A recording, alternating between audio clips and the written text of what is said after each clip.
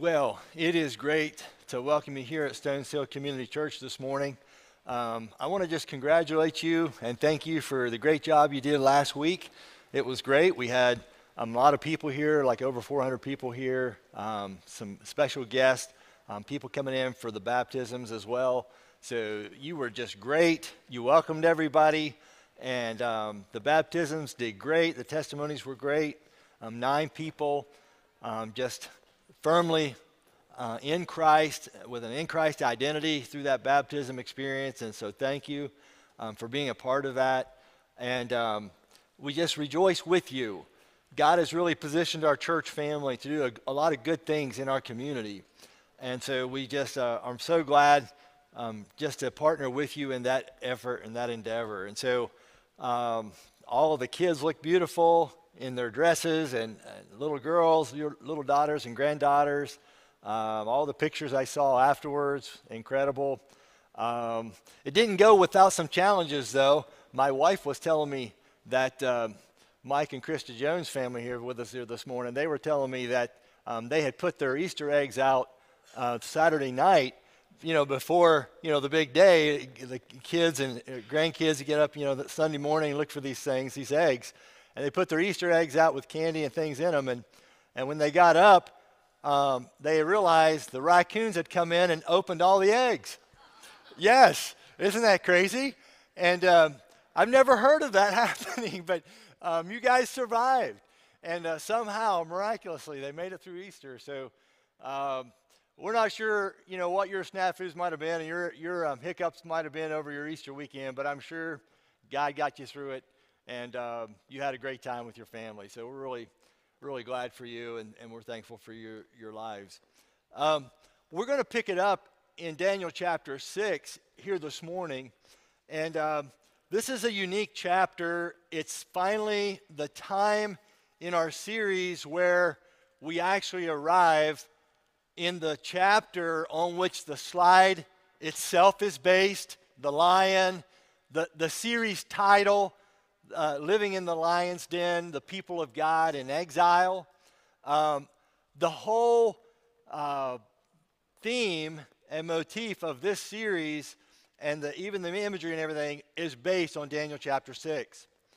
Daniel chapter 6 is a phenomenal chapter. And so we're going to be here for probably a couple of Sundays at least, maybe 3.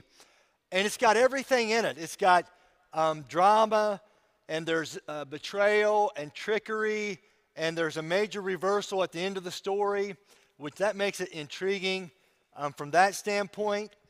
And we'll probably just read through all 28 verses here this morning, but I want you to read through it maybe even again from week to week for the next 2 or 3 weeks, because there's so much here regarding leadership. Things surface in this chapter that show you insights into leadership that you probably would not be aware of, as you think through this. And so it's going to help you with your leadership. It has intimacy with God in it. There's even, like I said, lion's den and execution in it at the end of the chapter. And there's Christ is in Daniel chapter 6. And that's incredible. And not only is Christ in Daniel chapter 6, the gospel is in Daniel chapter 6. There's a lot of parallels between what Daniel experiences and what Jesus experienced.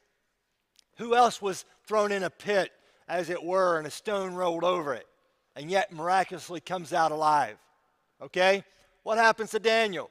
He's in a pit, stone rolled over it, miraculously comes out alive. You see where I'm going? Okay? So Jesus is in Daniel 6. And Easter is in Daniel 6. I could have easily preached on it last week. Decided to simplify with 1 Corinthians 15, but Easter is in Daniel 6. Jesus in the gospel is in Daniel 6. And so I want you to see this. It's a really powerful insight, but we won't look at it today. We'll do it next couple of weeks or so. So everything, so many good things, so many great themes that come together in this series, Living in the Lion's Den, the people of God in exile, here in Daniel chapter 6. And so what Daniel does for us is he gives us insights as to how we can live in a post-Christian or post-truth culture. And he gives these incredible insights to people who may have a biblical worldview, and you've heard me talk a lot about that. People who may have a biblical worldview, hopefully have a biblical worldview, but that worldview is systemically being pressed toward and pushed toward the margins of society. Have you ever noticed that everything rose in the same direction? The media rose in the same direction. The apps rose in the same directions. Corporations are rowing in the same direction. Have you ever noticed everything's rowing in culture in the same direction? And so when we talk about Daniel 6, we talk about biblical worldview, we have to talk about going against the flow and living a countercultural life. And that's what he does. And he shows us so well how to do that. In fact, if you've been tracking with me in the series, I could succinctly just summarize where we've been just quickly. Of course, we opened this series with Live Your Life. Daniel 1, stamp your child, draw your line, stand your ground, love your people.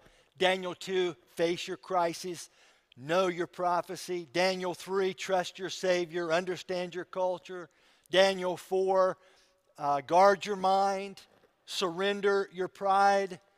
Daniel 5, honor your God, honor him in the gifts he's given. Don't make common what God has said is sacred. We had that discussion a couple of weeks ago out of Daniel 5. And finally, we land in Daniel 6. And Daniel 6 is remember your home, show your loyalty, and embrace your leadership. Those are three powerful themes that come out of Daniel chapter 6. And so what I want us to do is we'll read through this and so kind of recalibrate the series here this morning. But I want to primarily focus on verses 10 and 11 as it kind of sets the pace for us in Daniel 6. And here's, if I could just somehow summarize the three things I'd like to see accomplished is, and these are it, as we look at this, you'll see it a little more clearly, but just because you're homesick, it doesn't mean your faith is flawed. Sometimes I think we think our faith is messed up if somehow there's a little bit of longing that we feel as a Christ follower, as a Jesus-honoring person, right? There's a little bit of longing. There's a little bit of emptiness sometimes. Don't think that your faith is flawed when you experience that. That's a normal part of the spiritual life. Daniel had longing. You'll see this. And he was homesick. Okay, he's probably in his 80s at the time that we come to Daniel chapter 6. So he's been at this a long time, right? He's probably ready to coast a little bit. He's probably ready just to wrap things up on what's been a very powerful, illustrious career for the glory of God. And now they're going to throw the lion's den at him in the latter legacy seasons of life. And think about how resilient he must be to face this. And so, obviously, he was homesick. We'll see that in a second. The second thing is just because God is sovereign, it doesn't mean you cower behind his sovereignty. Well, God is sovereign, we'll just let God take care of it. Well, that doesn't wash with Daniel. If Daniel cowered behind the sovereignty of God and just let God take care of it without my involvement, you wouldn't have the book of Daniel. You wouldn't have the fiery furnace. You wouldn't have this exile in Babylon challenging, going against the direction everybody's rowing in the Babylonian culture. We can't cower behind the sovereignty of God. Yes, he's sovereign. Yes, he's doing his work. But we can't hide behind that. We have to engage. So that's where we embrace our leadership. And then the third thing I'd love to see accomplished here this morning is just because a big loyalty test is coming for each of us, just like the lion's den loyalty test came for Daniel. There's a loyalty test coming for you. It's coming for me.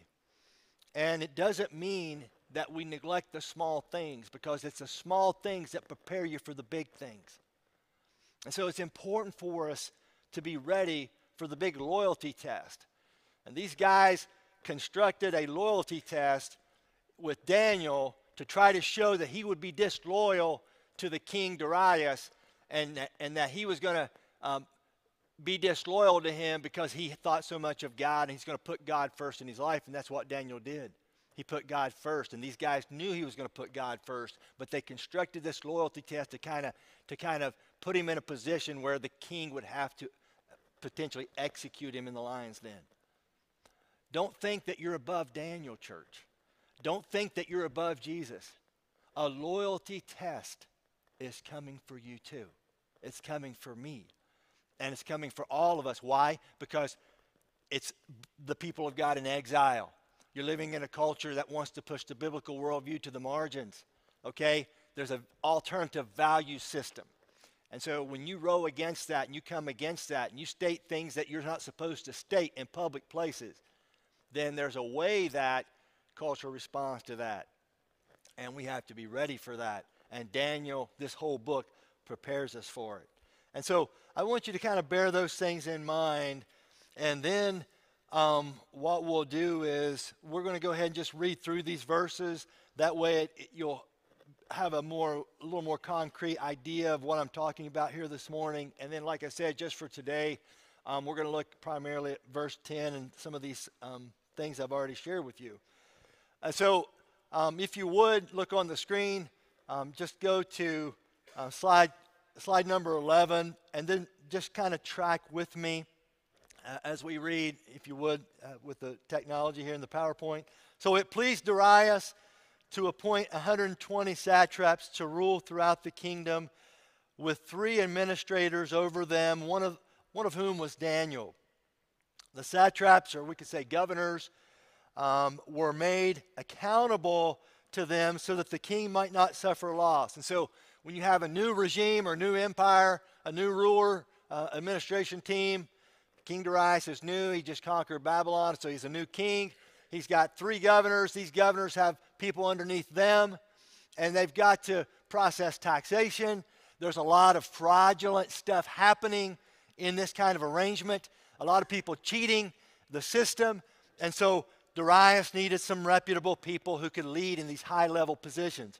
Now, Daniel so distinguished himself among the administrators and the satraps by his exceptional qualities that the king planned to set him over the whole kingdom.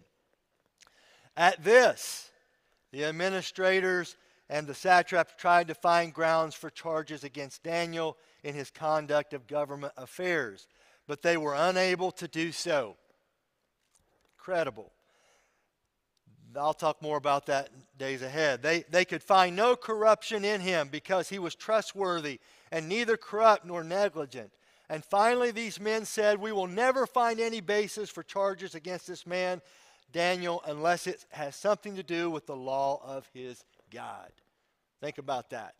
They knew his heart and the loyalty of his heart, and they also knew there was no dirt in his life. Think about that. They tracked him. Okay, they trailed him. They checked his internet history. They checked his bank accounts. They checked his taxation records. Never had to hide anything. Okay? Man of integrity. Good leadership trait. So these administrators and satraps went as a group to the king and said, "May King Darius live forever." The royal administrators and prefects all agreed. Oh, no, they didn't. They didn't ask Daniel. So they got a problem right here. All agreed that the king should issue an edict and enforce the decree that anyone who prays to any god or human being during the next 30 days, except to you, your majesty, shall be thrown into the lion's den. Now, your majesty, issue the decree and put it in writing so that it cannot be altered, in accordance with the law of the Medes and Persians, which cannot be repealed. So King Darius put the decree in writing. And now when Daniel learned that the decree had been published, we're going to come back here in a second, he went home to his upstairs room where the windows opened toward Jerusalem. 3 times a day he got down on his knees and prayed, giving thanks to his God, just as he had done before. See, the thing is, everything changes in Daniel, except for Daniel. Empires come and go. Kings come and go. In fact, if you look at Daniel's life, there's about 9 days in the biographical section of Daniel's 1 through 6, Daniel chapters 1 through 6. And so these years of 80 some years of age guy, pushing 90, okay? All these decades were punctuated with these strategic crises moments in his life. And Daniel did not live his life in a crisis-oriented frame of mind. He knew who he was, who his creator was, what his purpose in life was, to honor him, and that's what he had as a priority. And it didn't matter who was leading and what empire was ruling. Everything changes in Daniel except for Daniel. He did as he did before, the text says. Verse 11, then these men went as a group, and that's emphasized 3 different times in our text. They went as a group because that's what people do when they want to bring a good guy down. They get together and get their story, and then they're going to bring this guy down. Daniel, he's praying and he's asking God for help. So they went to the king and spoke to him about his royal decree.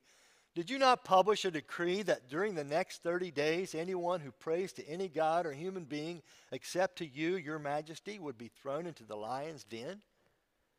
The king answered, the decree stands in accordance with the law of the Medes and Persians, which cannot be repealed. Then they said to the king, Daniel, who is one of the exiles from Judah, he pays no attention to you. He's disrespecting you and your law. See, it's a setup. Your majesty, or to the decree you put in writing. He still prays 3 times a day. And when the king heard this, he was greatly distressed. He was determined to rescue Daniel, and he made every effort until sundown to save him. What a day. Morning, Daniel prayed. He went to work. He came home. He prayed at noon like he always did, 9, noon, and 3. This is just part of his pattern, his routine. They trailed him. They followed him. They've been doing this for a while. Finally, the day came. He prays. They go and say, hey, we caught him red-handed, all these witnesses. Okay, now the king's got a decision to make. But it's a sundown of disappointment because he can't come up with a loophole. And finally, this thing shifts to a night of deliverance in just a second. Then the men went as a group to King Darius and said to him, remember, your majesty, we cannot change this law. Okay, verse 16. So the king gave the order, and they brought Daniel and threw him into the lion's den. The king said to Daniel, may your God, whom you serve continually, rescue you. A stone was brought and placed over the mouth of the den, and the king sealed it with his own signet ring and with the rings of his nobles, so that Daniel's situation might not be changed. Verse 18, then the king returned to his palace and spent that night without eating and without any entertainment being brought to him, and he could not sleep. There was no food, there was no gestures, there was no concubines, there was no wives, there was nothing could bring this man peace because he knew he had been taken, railroaded and ramshotted through this situation. At the first light of dawn, the king got up and he hurried to the lion's den. When he came near the den, he called to Daniel in an anguished voice, Daniel, servant of the living God, has your God, whom you serve, continually been able to rescue you from the lions? Pregnant pause. I don't know how long he waited to answer. But from the pit in the lion's den below comes a voice. May the king live forever. My God sent his angel, and he shut the mouths of the lions. They have not hurt me because I was found innocent in his sight, nor have I ever done anything wrong before you, your majesty. I'm loyal to you. I would never railroad you or undermine you or cheat you out of revenue from one of the other kingdoms, okay? I'm on the up and up. I'm a man of integrity, a man of with a good attitude, consistency, humility. I'm a man that has it's going to leave an incredible legacy. You can count on me. This has never been about you. It's about a higher loyalty that I have in my life. Right? Daniel answered, may the king live forever. The king was overjoyed, verse 23, and gave orders to lift Daniel out of the den. And when Daniel was lifted from the den, no wound was found on him because he had trusted in his God. I take it that the mouths of the lions were open. God closes the mouths of the lions. He protects Daniel even from their claws. There's no wounds at all. I like what Spurgeon said. The lions didn't want Daniel because he was half backbone and half gristle. And he was. They wouldn't have liked him. Half backbone and half gristle. He was a tough guy. He'd been over the mountain and back, okay, through the floods and back of life, all right? They wouldn't have liked him. It was more the lions were in Daniel's den by the time we get to the end of this thing. And at the king's command, the men who had falsely accused Daniel were brought in and thrown into the lion's den along with their wives and children. You think, was that in the Bible? It sure is. I'm not going to deal with it this morning, but I'm going to deal with it in the next couple of weeks, okay? And before they reached the floor of the den, the lions overpowered them and crushed all their bones. And thus, the theory that the lions just weren't hungry when Daniel was in there is totally debunked in one simple verse.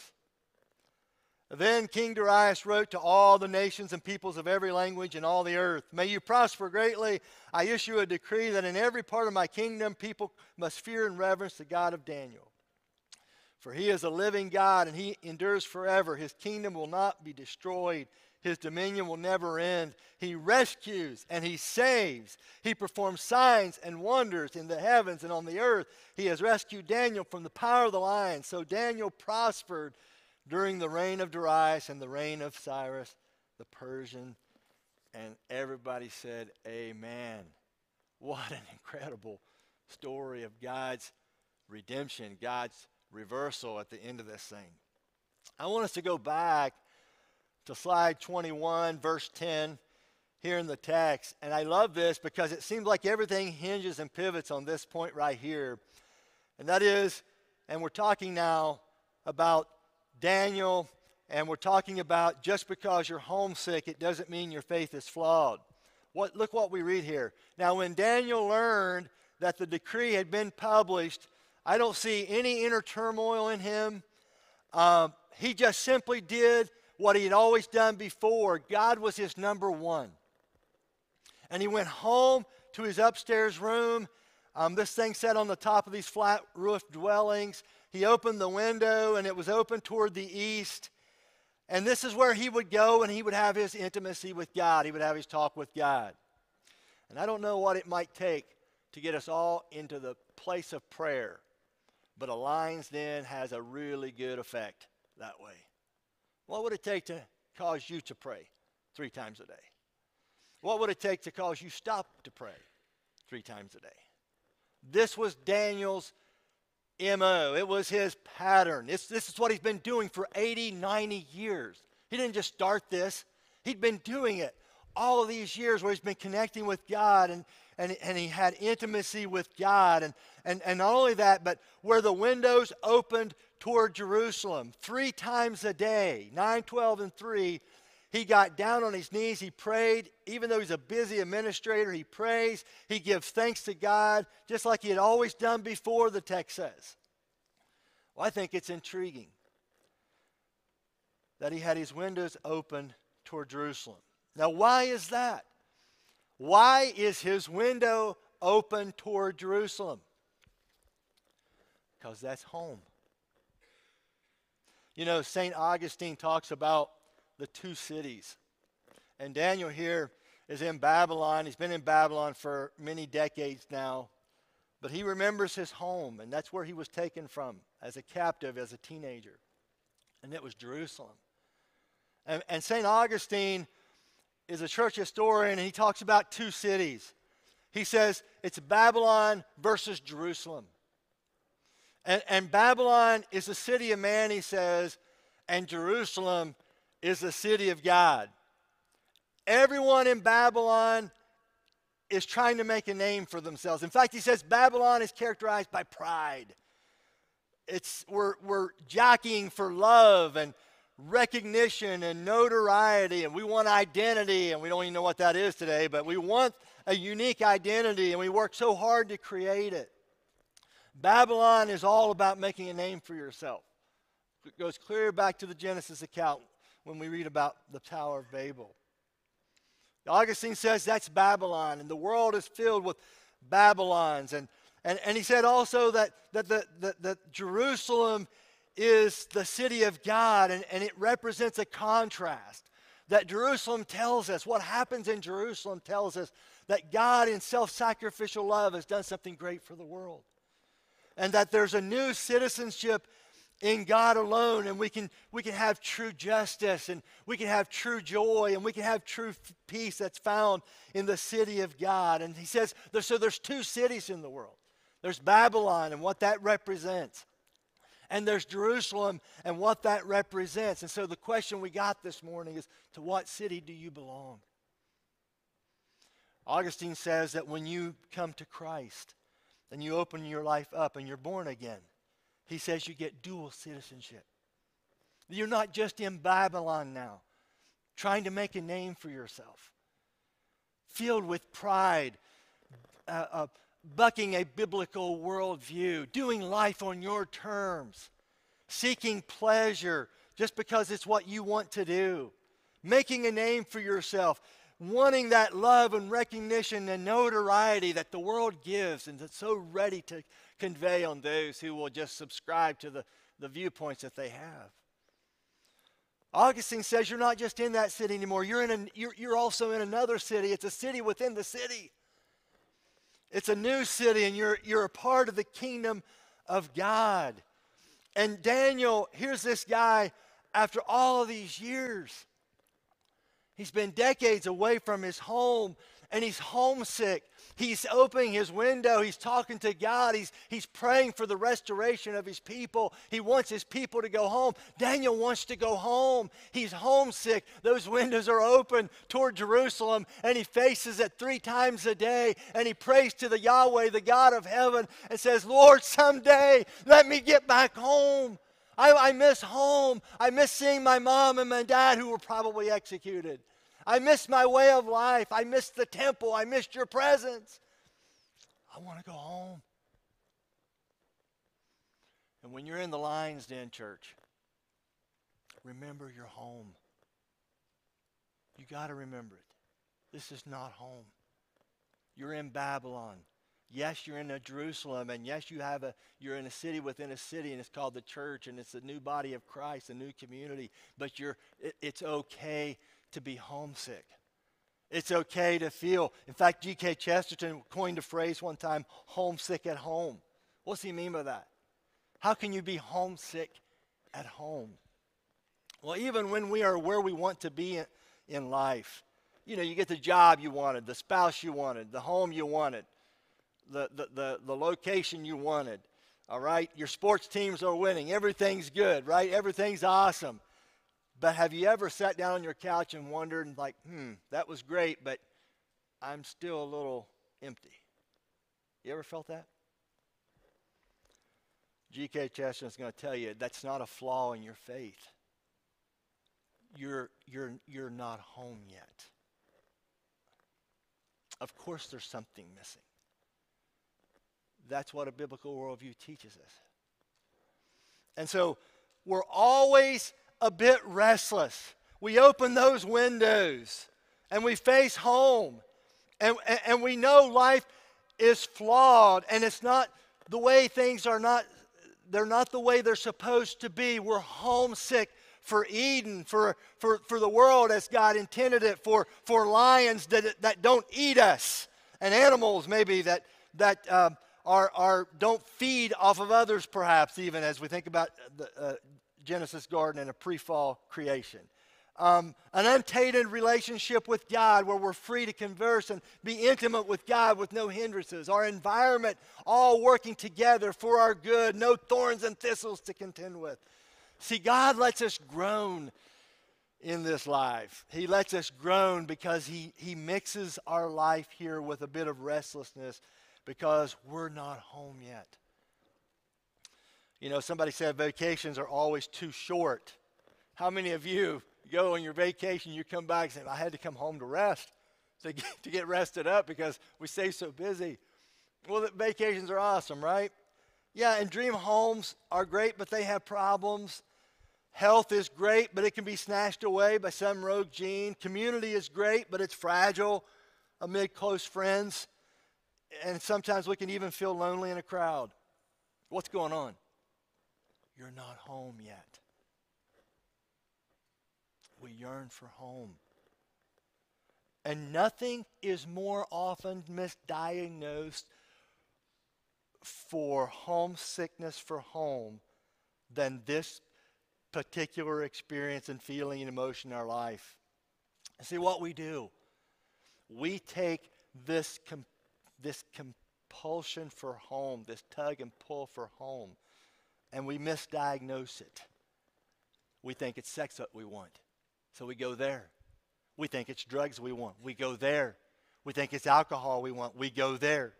We think it's maybe a job change, maybe a raise, maybe a doctorate, maybe a spouse, maybe a new car, maybe a cabin in the woods, maybe a condo. And when we get there, we realize, I'm still a little empty. Well, that's Daniel. Daniel was homesick at home, and he opened those windows. And I just want you to know, as we process through this, and we continue, here in the book of Daniel, and as you do life, and as you do life in a post-truth, post-Christian culture, the battle's going to get weary. There's been a lot of people buried in the last couple of years you never thought would be buried at this stage of life. You get a little weary. We just buried a couple of people in the last couple of weeks right here in our church. You get a little weary because you're not home yet. And you got to remember that. Your faith is not flawed. It's not like you got to go back and renew things and redo things because something's not right. No. You're right where you're supposed to be. You're not home. Henry Morrison, slide number 55, if you would, for me. He was a great missionary, and he served the Lord in Africa for like 40 years. And on the way back to the United States, he began to wonder, will anyone remember us? Him and his wife were returning after many decades of service. Well, unknown to Henry Morrison and his wife, Teddy Roosevelt, the president of the United States at the time, was also on board the same ship. And he was returning. He had gone to Africa and was returning from a hunting trip. And when the ship pulled into New York Harbor, Henry Morrison and his wife looked out, and they saw home and thousands of people, and they were cheering, there were bands playing, there were signs and banners and billboards, welcome home, it's great that you're back. And Henry and his wife were so excited about the crowds of people after 40 years on the field. And when it came their time to get off the ship, they realized that everybody had already gone home. They had all come to welcome Teddy Roosevelt. Henry Morrison went to his hotel room with a heavy heart. And as he sat down on the bed, he asked his wife, he said, honey, I just don't get it. After 40 years, we poured our lives into ministry and service in Africa, promoting, a biblical worldview like we're doing here, helping people see life through that beautiful lens. And yet we come home to America and not a single soul comes back to welcome us home. And that just kind of sat there. That comment just kind of sat there in that hotel room. And his wife comes over to him, sits by him there on the bed. And she said, Henry, you have forgotten something. You're not home yet. You're not home yet. After all these years of service, they're going to execute Daniel. After interpreting the dreams, after God did something great for them in Daniel 1, where he refused to contaminate himself with the king's portions,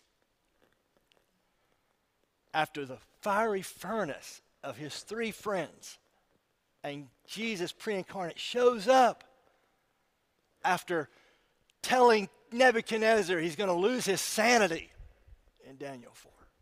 And being so faithful to represent God in that situation. And those kings were amazed at Daniel's God. After Daniel 5 and Belshazzar, where he boldly, God just shows up with a handwriting on the wall, and Daniel just steps in as the master statesman, and he lays out so beautifully many tekel parsin. And now they're going to execute him. You ever feel like Daniel? You're not home yet. You're not home yet. This is part of what it means to be a follower of Jesus in a post-truth, post-Christian culture. And so when you get a little discouraged and you sit on the side of that bed and wonder why nobody showed up, you remember, you're not home yet. Daniel, every day, 3 times a day, he opened those windows toward the west, looking from the east back toward Jerusalem. And he's in his 80s or 90s, close pushing 90 by this time. And he's homesick. He's homesick. And there ends the lesson for us. Well, what else we see in this passage? Well, we're not home yet, and we've got to carry that with us as we live life in a post-truth, post-Christian culture, and Daniel shows us this. But something else we've got to do is that just because God is sovereign, it doesn't mean you cower behind his sovereignty. And I want you to see this because, and I'll just hit it briefly because we've got one other thing we need to touch on here before we wrap it up. And that is the sovereignty of God is a strong theme, the primary theme in the book of Daniel. And I want you to see this because I think it'll help us rest easy with the sovereignty of God, because sometimes when you look at the world and you try to, it seems like it's careening out of control. Like, where is God in this? Are we creating situations that God cannot handle? And the answer, of course, is no. We base it on the book of Daniel. If you go to slide number 8 for me, if you would, slide number 8. Okay, just because you're homesick, it doesn't mean your faith is flawed. Just because God is sovereign, secondly, it doesn't mean you cower behind his sovereignty and do nothing. You have to engage. I have to engage. I'm homesick. Yeah, there's a little emptiness. There's a void. There's some things in my life I maybe don't understand why they went the way they went. And maybe I've been hurt, and there's been no applause, and there's been no progress, and there's not been the thing that I had pictured happening and coming together like I wanted. But God's got a job for you to do. And he wants you to engage. I want you to look at verse. We see this clear from the very beginning verses of Daniel chapter 1. It's beautiful because he says in chapter 1, verse 2, look at how it says the Lord gave, delivered, and caused. Okay, so first of all, he delivered. And the Lord delivered Jehoiakim, king of Judah, into Nebuchadnezzar's hand. The Lord delivered. Look at verse 9, slide 9. Now God had caused the official to show favor and compassion to Daniel. God caused it. And look at verse 17, slide 10. To these 4 young men, God gave knowledge and understanding of all kinds of literature and learning, and Daniel could understand visions and dreams of all kinds. What's my point? God delivered, he caused, he gave. God is at work.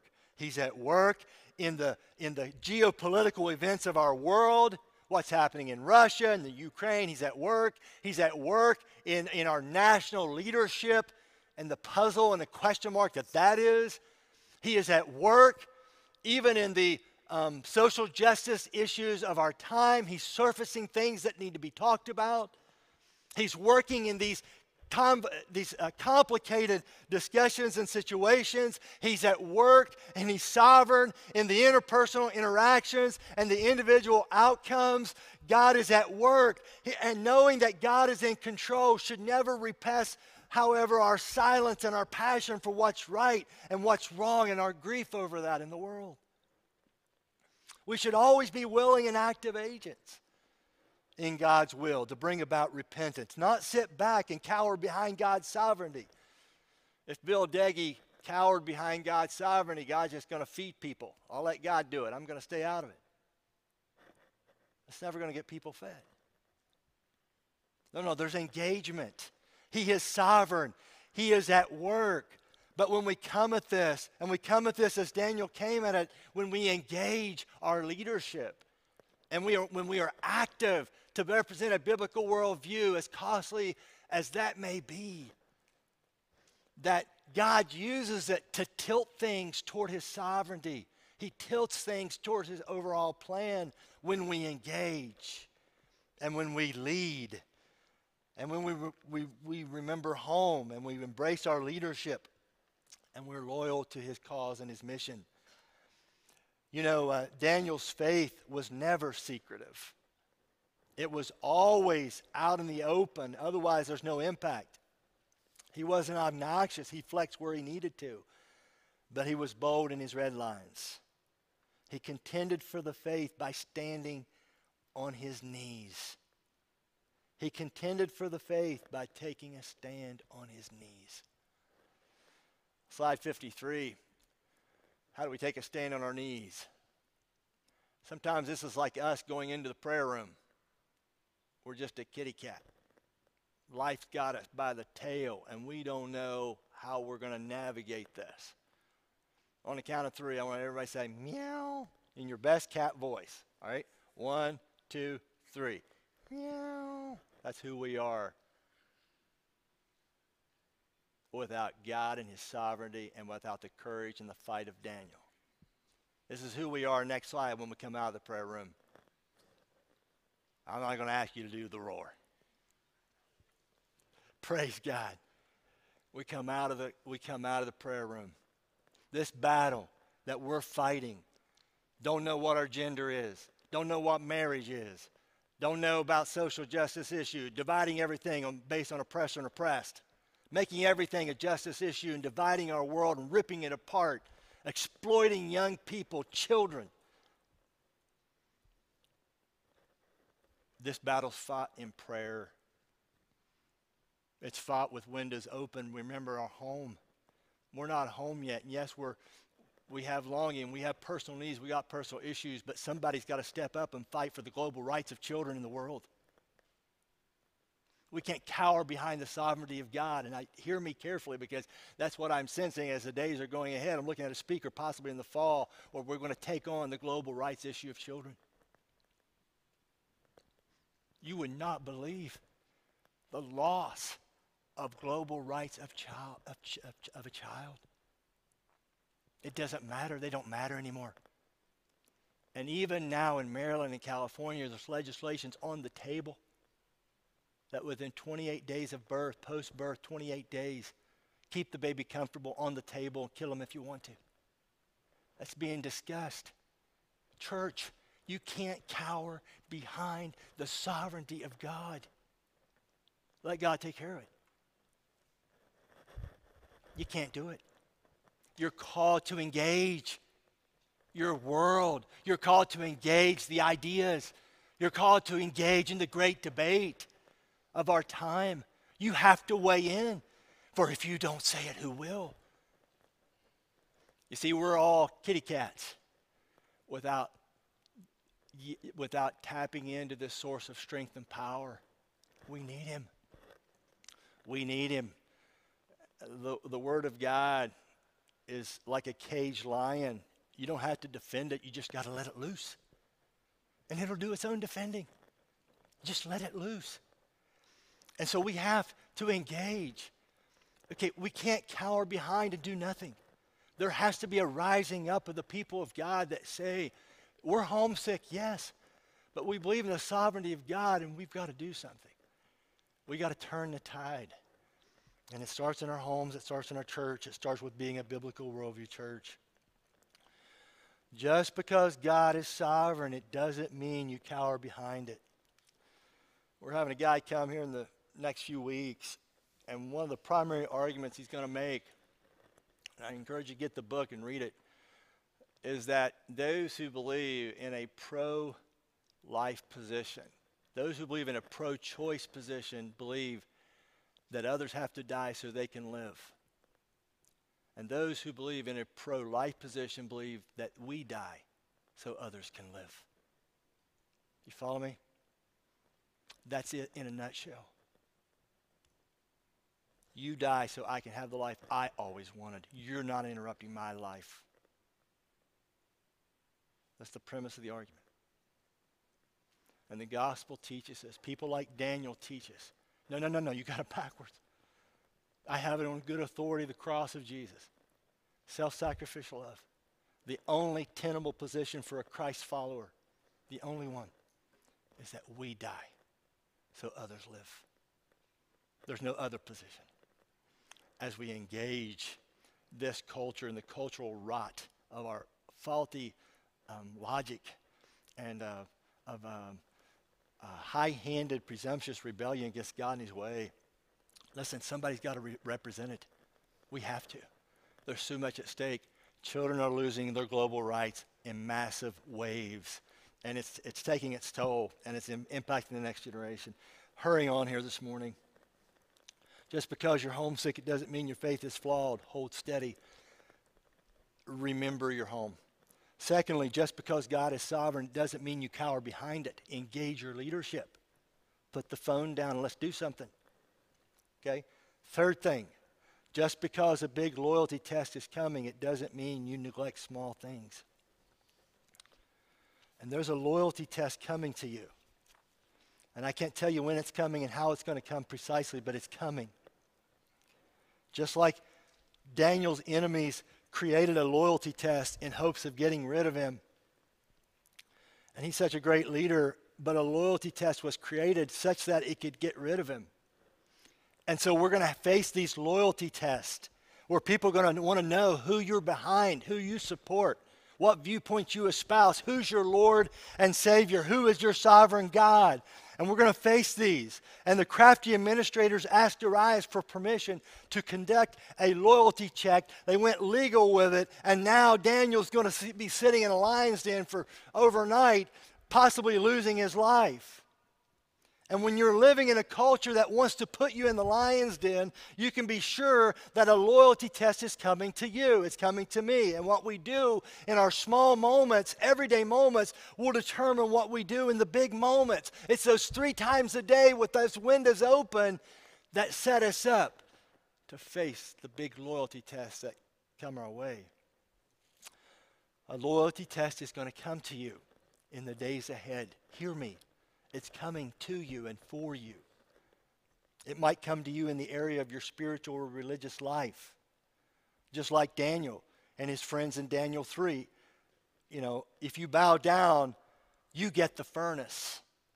Daniel 3. Daniel 6 is if you can't do something that God says you can do. It's just the reverse in Daniel 6. Okay? And Daniel actually did what God says he can do, and the government said he couldn't do. And there's going to be a time in your life when the government says you can't do this, and you're going to have to do it because it's your calling. And there's going to be another time in your life the government's going to say, no, you got to bow to this. You don't bow to this, you get the furnace. We're doxing you. We're going to put your address all over the internet. And we're going to let everybody know where you live. We're going to turn the nefarious guys loose on you. Okay? This is how the world plays. Hear me. This is how it's played. The game is played. You're canceled, right? You're going to be tested in the area of your spiritual and religious life. It might come to you in the form of culture and social networks. Again, they're canceling you and doxing you. It might come to you in the area of your morality and ethics. Slide number 58. People are now having abortion birthday cakes. I kid you not. We live in a time where there is no shame. But don't you judge me. There is no shame. But don't judge me. I can do an abortion cake. Aborted on the cake.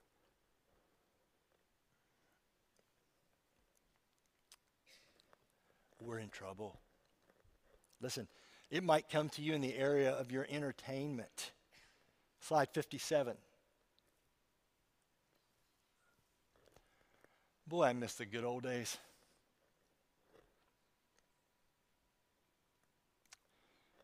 They've lost $46 million because we said, Daniel-like people in the nation have said, no way are you grooming our children. And they are grooming them. They're preparing them for abuse later through the things that are produced, the movies that are produced. Softens the boundaries. We'll discuss this at younger and younger ages. Things that they should never discuss without the parent's consent or a part of that process. You know, this week I was amazed. Slide number 56. I saw this.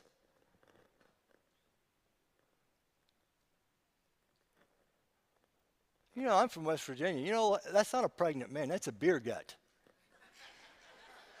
You're not fooling me. That's no pregnant man. That's beer gut all the way. 3 times a day. Talk about 3 times a day. 3 times a day. That guy, okay? That's a beer gut, and you can get it in 4 or 5 different racial skin tone colors.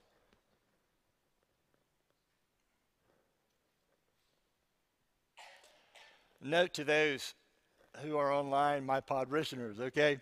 If you're standing up, you might sit down on this one, okay? Everybody's seated here, but you might just sit down if you're at home standing. Men cannot get pregnant. Do I hear an amen? Can't get pregnant. It's not even good science. But it's politically expedient. You go online, you start bashing that stuff, or standing against it, let's say, in a well-reasoned argument. Where's the lion's den? Where's the furnace?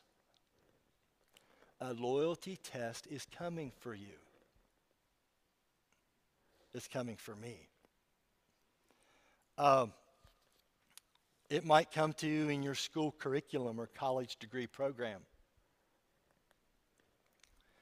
where a woke professor divides the world up into oppressor.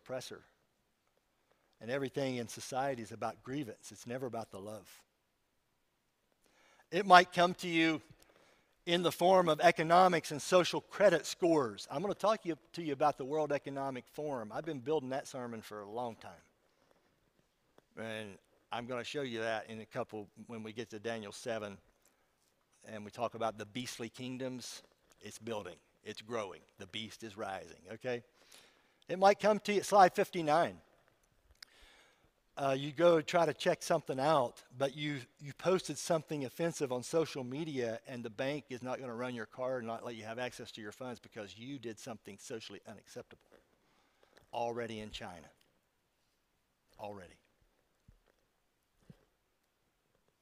A loyalty test is coming. And it's coming for you and for me. That's not to alarm you. That's just to let you know, hey, you're going to be homesick. Of course we are. It's to let you know that God is sovereign. We can't cower behind it. We've got to engage. And it just prepares you for the days ahead. Will you be loyal to Jesus? Will you be loyal to Jesus? Will you put him first and love him and defend him? And when I get doxxed and everybody tells you, first of all, don't ever believe anything people ever tell you about me. Come and talk to me about it. Let me clarify it. We got to hang together. When I get doxxed, when you get doxxed, somebody starts picketing your business, let us know. We'll let everybody know it so we can all do business with you. You stand for truth. You put Jesus first. You honor him. He was loyal to you. You be loyal to him. You don't have to be obnoxious and mean about it. But you put him first. You live for him. He spiked him to a cross. And I think about the Hebrew writer who says, I can't put him to an open shame. I can't crucify him again with my rebellion and my sin and my waywardness. I'm going to wrap with this morning. In 44 BC, everybody thought Julius Caesar was way too powerful and dangerous. He had to go. And when Julius Caesar was being assassinated in the Senate, each conspirator had agreed to inflict at least one stab wound on the mighty leader. The assailants tightened their circle around Julius Caesar, and their knives and daggers were positioned to stab him.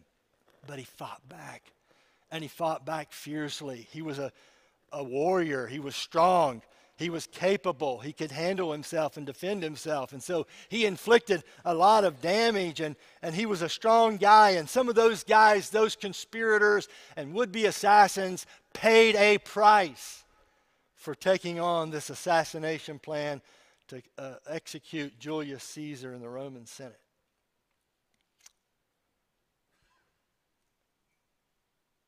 He kept fighting until the moment he turned and he saw his good friend Brutus. And the pain of that recognition brought everything to a halt. He was doing a good job of defending himself. But he saw his good friend. There was an eerie moment of silence. Caesar spoke those famous words, et tu, Brute. Maybe you studied those in high school classes. Maybe you read Shakespeare. Et tu, Brute. Latin, and you, Brutus? You too? No, not you.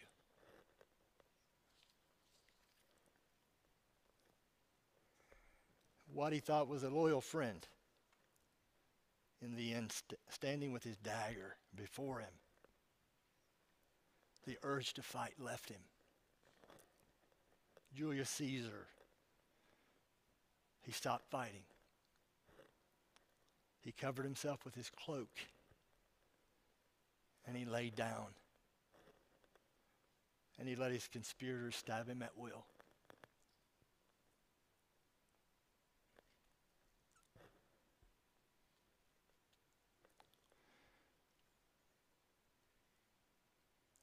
Including Marcus Brutus.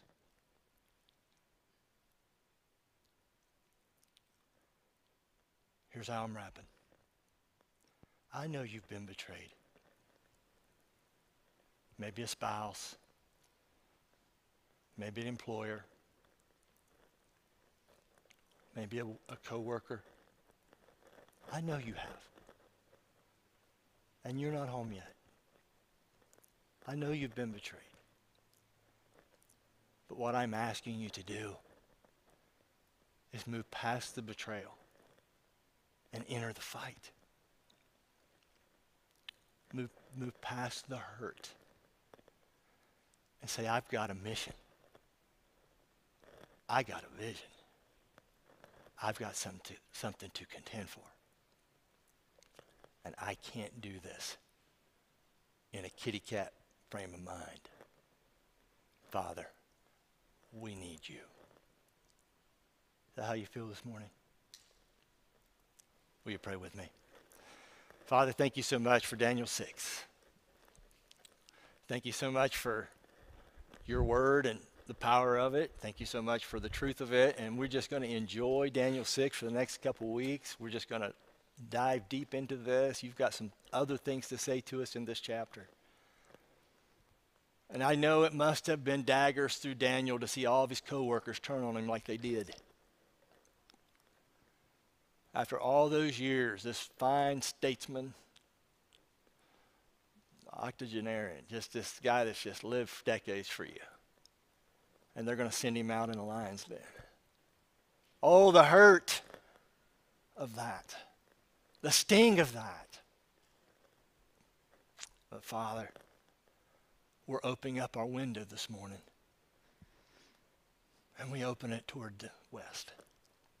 Our case is the east. We open it. We know we're in the Babylon of the world, but we want to be in the city of God. We want to live your values. We want to understand we're not home yet, that you're calling us forward. And yeah, that life can get weary at times, but we know we're headed home, and we're going to trust you to restore our people.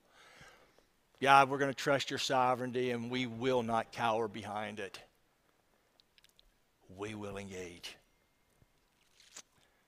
And Father, when that time of loyalty comes to us and that test, will you help us to understand that it's the small ways that we say yes to you. We do not want to abandon you, your name, your cause, your values, and your message. We will stand for this. We will fight for this. We will not cloak up and let the daggers plunge in. No. We will contend, even despite the betrayals. We will contend for truth for as long as you give us the ability to do so. And if there's somebody here this morning that's misdiagnosed their longing for home, and they've gone to all these other things to try to feel that longing, you're waiting for them here today. You slip inside, and you give them true peace, true life purpose, and you set them on a path that leads them to blessing and flourishing. And we ask all these things in your name. Amen. Will you stand with me this morning? You have been so kind to stay with me. Thank you so much. Say hello to somebody before you get out of here. Okay, people love our friendly church. Be sure to do that. Keep it friendly. We'll see you next week. God bless.